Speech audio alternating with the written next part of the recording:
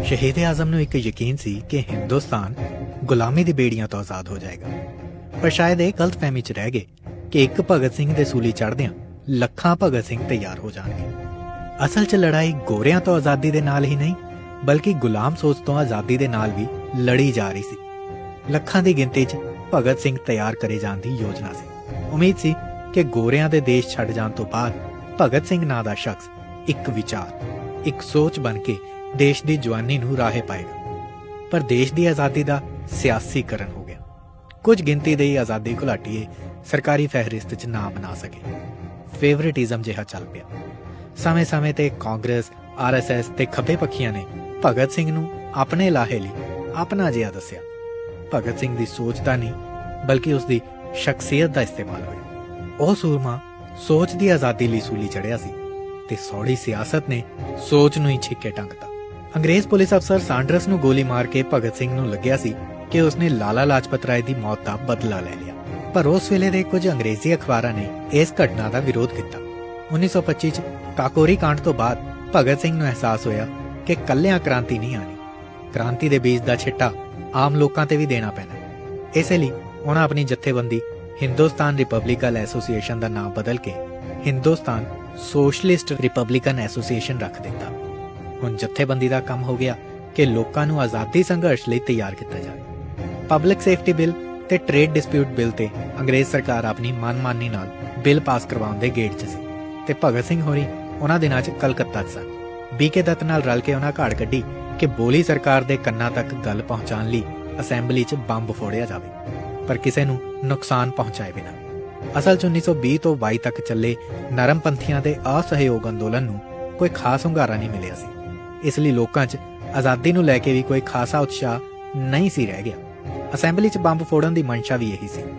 ਗਰਮਪੰਥੀ ਦਲਾਂ ਨੂੰ ਉਮੀਦ ਸੀ ਕਿ ਇਸ ਨਾਲ ਨਿਜ਼ਾਮ ਤੇ ਆਵਾਮ ਦੋਹਾਂ ਦਾ ਧਿਆਨ ਖਿੱਚਿਆ ਜਾਏਗਾ। ਜੂਨ 1929 'ਚ ਕਾਂਗਰਸ ਬੁਲੇਟਿਨ 'ਚ ਜਵਾਹਰ ਲਾਲ ਨਹਿਰੂ ਵੱਲੋਂ ਬੰਬ ਕਾਂਡ ਦੀ ਹਮਾਇਤ ਵਿੱਚ ਲੇਖ ਲਿਖੇ ਜਾਣ ਤੋਂ ਇਲਾਵਾ ਕਿਸੇ ਵੀ ਹੋਰ ਵੱਡੇ ਸਿਆਸਤਦਾਨ ਜਾਂ ਹਿੰਸਾਵਾਦੀ ਦਲਾਂ ਵੱਲੋਂ ਭਗਤ ਸਿੰਘ ਨੂੰ ਸਮਰਥਨ ਨਹੀਂ ਮਿਲਿਆ।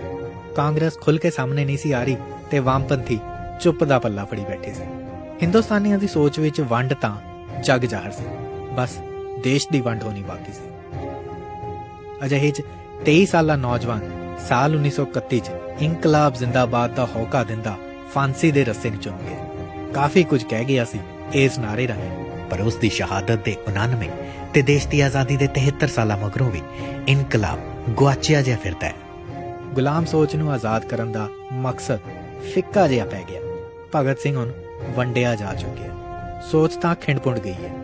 ਹਾਂ, ਕੁਝ ਰੰਗੀਨ ਜਿਹੇ ਪੋਸਟਰ ਜ਼ਰੂਰ ਬਾਜ਼ਾਰ 'ਚ ਨੇ। ਮੁੱਛ ਨੂੰ ਵੱਟ ਦਿੰਦਾ, ਅਸਲੀਅਤ ਤੋਂ ਦੂਰ ਭਗਤ ਸਿੰਘ ਦੀ ਦਿੱਖ ਵਰਗਾ ਕੋਈ ਸ਼ਖਸ ਪੋਸਟਰਾਂ ਰਾਹੀਂ ਚੀਖ ਰਿਹਾ, ਵਾਪਸ ਆਣਾ ਪਊ।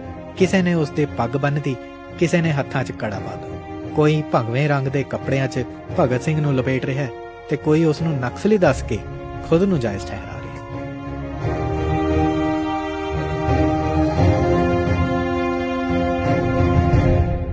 ਚੀਨ ਦੇ ਨਾਲ 60 ਦੇ ਦਹਾਕਿਆਂ 'ਚ ਜੰਗ 'ਚ ਹਾਰ ਤੋਂ ਬਾਅਦ ਭਾਰਤੀਆਂ ਨੂੰ ਭਾਰਤੀ ਜਿਹਾ ਹੋਣ ਤੇ ਲਾਨਤ ਜਿਹੀ ਮਹਿਸੂਸ ਹੋ ਰਹੀ ਸੀ।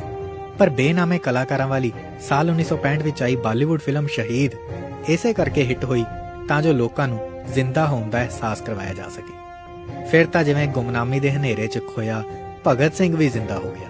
ਕਈਆਂ ਨੇ ਭਗਤ ਸਿੰਘ ਦੇ ਨਾਂ ਦੀਆਂ ਕਿਤਾਬਾਂ ਲਿਖੀਆਂ, ਕਈਆਂ ਨੇ ਫਿਲਮਾਂ ਬਣਾਈਆਂ। ਹੁਣ ਤਾਂ ਲਾਹੌਰ ਤੋਂ ਲੈ ਕੇ ਲੁਧਿਆਣੇ ਤੱਕ 23 ਮਾਰਚ ਦੇ ਨਾਲ 28 ਸਤੰਬਰ ਉਸ ਦੇ ਜਨਮ ਦਿਨ ਵਾਲੇ ਦਿਨ ਵੀ ਉਹਦੇ ਗਲੀ ਹਾਰ ਪੈ ਜਾਂਦੇ ਨੇ।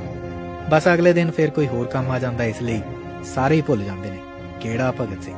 ਆਖਰ ਸਿਆਸਤ ਤੇ ਸਮਾਜ ਸਾਰੇ ਬਿਜ਼ੀ ਨੇ, ਕੌਣ ਰੋਜ਼-ਰੋਜ਼ ਯਾਦ ਕਰੂ। ਮਿਲ ਗਈ ਆਜ਼ਾਦੀ, ਹੁਣ ਅਸੀਂ ਆਜ਼ਾਦ, ਬਸ ਸੋਚ ਗੁਲਾਮ। ਪਰ ਕੀ ਫਰਕ ਪੈਂਦਾ?